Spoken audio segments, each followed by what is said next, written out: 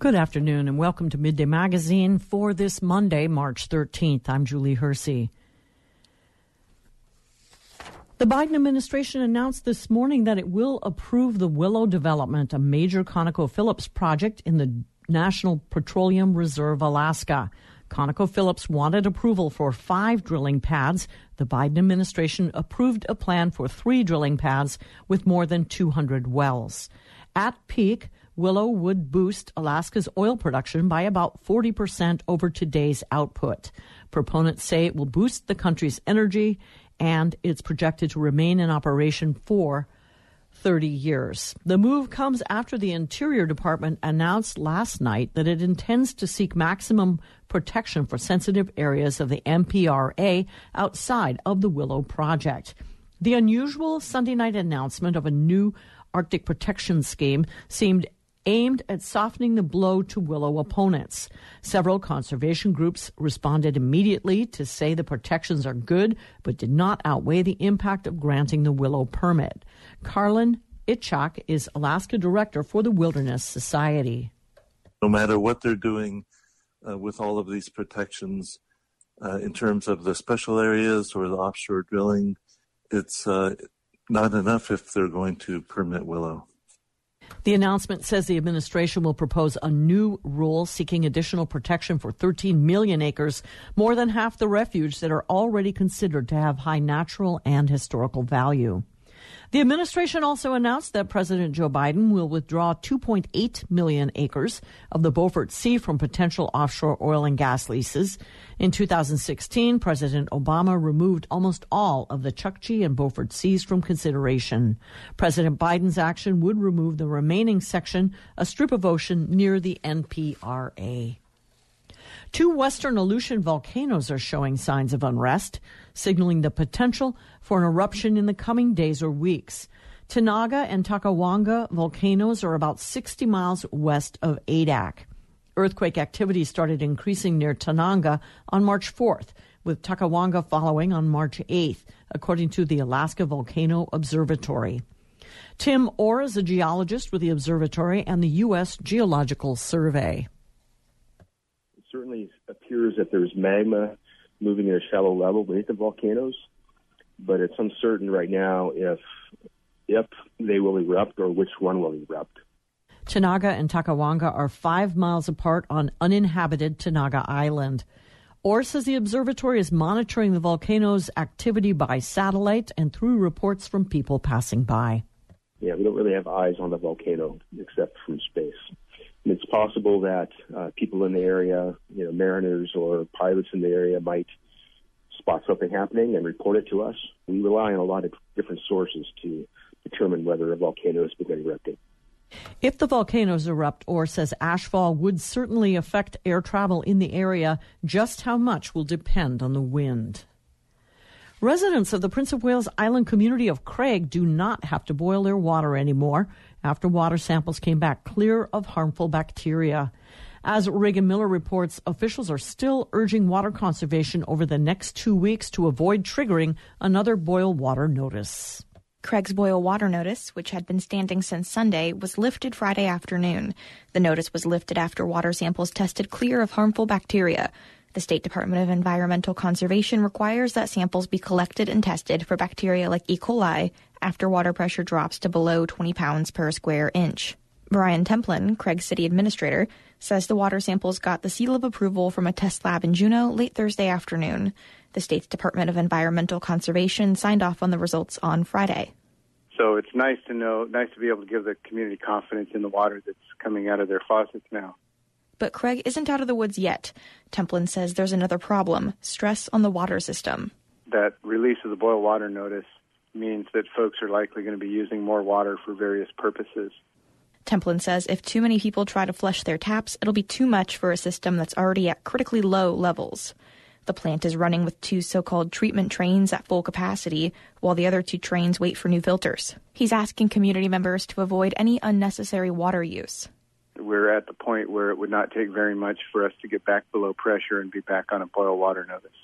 Templin says the city is working to keep residents updated via social media and the city website as things change. But the next 2 weeks will be critical to boosting water levels up. Reporting in Ketchikan, I'm Reagan Miller. The U.S. Coast Guard rescued 2 people who got stuck on the shores of Annette Island without food or water last Tuesday night. Allie Blackburn is a public affairs officer with the Coast Guard, and she says the pair had beached their skiff on the shore and were planning to head back out again later. I'm not sure if they were just adventuring, but they did plan to refloat with the tide, but then the water became too rough, so they abandoned that plan. Responders from Station Ketchikan heard about the pair from a concerned resident and arrived at Annette Island around 11 o'clock at night. So they were taken off of Annette Island and transferred back to Ketchikan to meet acquaintances, is from what I understand. Neither of the boaters needed medical help, but Blackburn says they were unprepared to be on the shore for the night. They didn't have enough food or clothing or water. Blackburn said boaters should always be ready for unexpected events. Ensuring you have the appropriate weather gear, and not just for air temperature weather. You want to make sure that, in the event you go in the water, you're prepared to be in cold waters, and we know Alaska has really frigid waters. So making sure you have the appropriate clothing, life vests in the event your vessel sinks. Blackburn also stressed that boaters need to let someone know where they're going and when they plan to be back. A Sitka-based residential treatment program for Alaska teenagers is moving to Juneau. Ravens Way treats teens who've been diagnosed with substance abuse or dependence. It's operated by the Southeast Alaska Regional Health Consortium, or SEARCH, but sometime later this year the program will merge with Juneau Youth Services, which SEARCH is in the process of acquiring. SEARCH's communications director Lindsay Schaefer says the details are still being ironed out, but SEARCH offered jobs to all of Ravensway staff. So a good chunk, 80% of the current Ravensway staff in Sitka have been offered positions in Sitka as well, because we are going to use the space that's vacated by Ravensway, the buildings there in Sitka, to expand our adult substance use treatment program. The remaining staff that were not offered positions in Sitka have been offered positions at the new Ravensway campus in Juneau. So there isn't anyone that was not offered a position, period. Schaefer says this means Sitka adult substance abuse program will effectively double in size as well. Like Ravensway, Juneau Youth Services provides residential treatment for teens as well as therapeutic foster care and case management. Schaefer says it's too soon to say exactly what combination of services will continue to be provided, but once the purchase of JYS is finalized, it will be known as the Ravensway campus. Regardless of where it is, Ravensway has been very important and very impactful. We understand that, and we want it will still benefit youth that are struggling with drugs and alcohol or alcohol. And then youth outside of Southeast Alaska will have a direct route to get to Juneau, which will allow us to expand the program reach and impact, and I think that's a great thing. And also, I think the expansion of the substance abuse services for adults in Sitka is going to go a long way to helping a lot of families and folks, recover and get better. Ravensway was in the news this time last year when SEARCH closed Crossings, a wilderness program for at-risk youth based in Wrangell, which was one of the community's largest private sector employers. At the time, 4 of the 16 staff members were offered jobs at Ravensway, and the other 12 were offered commensurate positions in Wrangell. Since SEARCH is still in the process of acquiring JYS, the timeline for the move to Juneau has not been nailed down yet. But Schaefer says the class of teens that graduates from Ravensway this April will be the last group to complete the program in Sitka. From unsung heroes to fantastic sci-fi worlds, comic books and graphic novels bring vivid stories and characters to life. And Pluk Itzatas, or Fishhead Soup, a collective of Alaska Native comic artists and writers, aims to share visual stories of Alaska's rich regional cultures. The comic collective is in residence at the Bunnell Street Arts Center in Homer for March, and over the weekend they came together for their first in-person panel. Corinne Smith has this report from Homer. The creative spark for drawing came to Alaska Native comic artist Dimi Maheras as a kid, growing up in the Chickaloon Native village and listening to his grandmother's stories. He would illustrate the Atna legend she told him, like mischievous raven lazing on a couch, and she encouraged it. Grandma shared the stories with me and collaborated with me to illustrate them and kind of gave me the permission to do that creatively, free with how I chose to depict them, which is like comic books or manga. Maheras continued drawing and exploring comics and went on to launch the comic book studio 80% Studios with creative partner Casey Silver. When the pandemic hit, they created the comic Chickaloonies, which follows 2 Alaska Native characters on an epic quest to become the greatest storytellers ever. It was one of those things, it's like we sit here and watch everything on Netflix, or we can make a book, we can do something. The team behind Chickaloonies is now part of the Kluketsitas, or Fishhead Soup Artist Collective.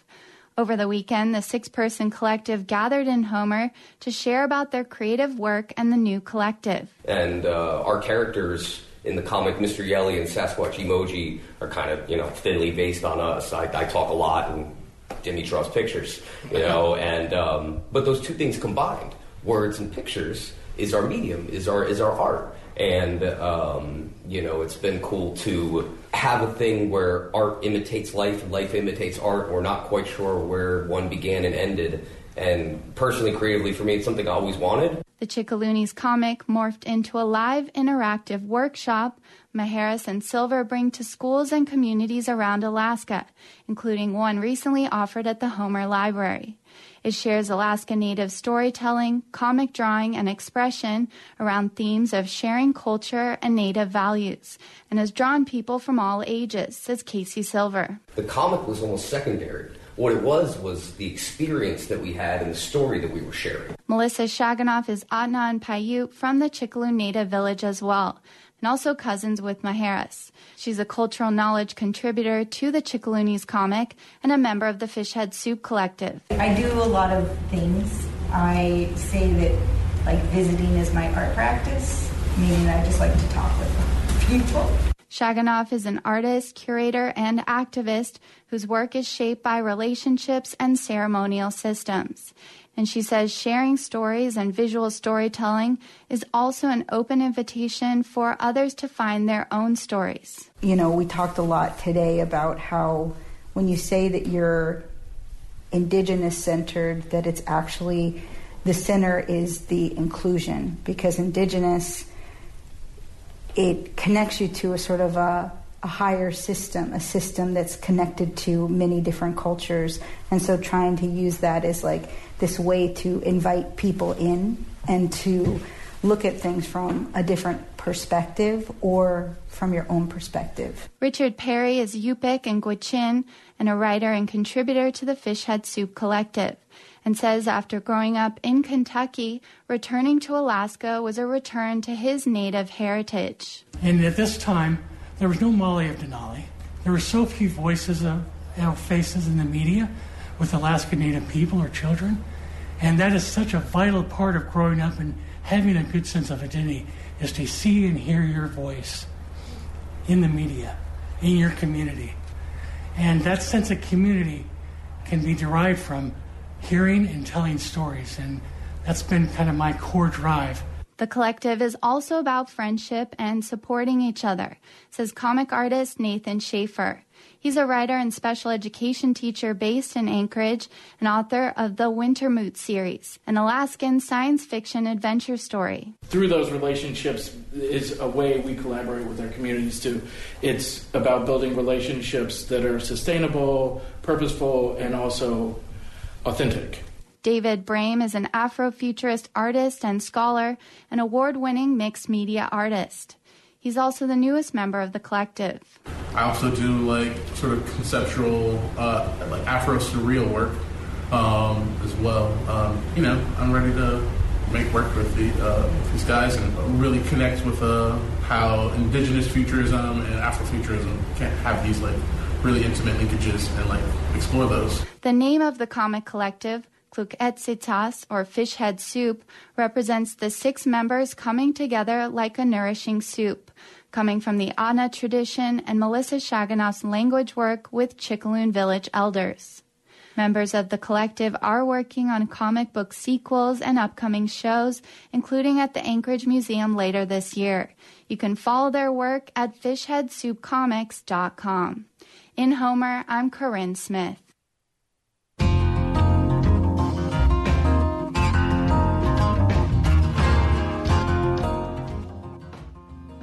That wraps up the news portion of Midday Magazine for today, Monday, March 13th.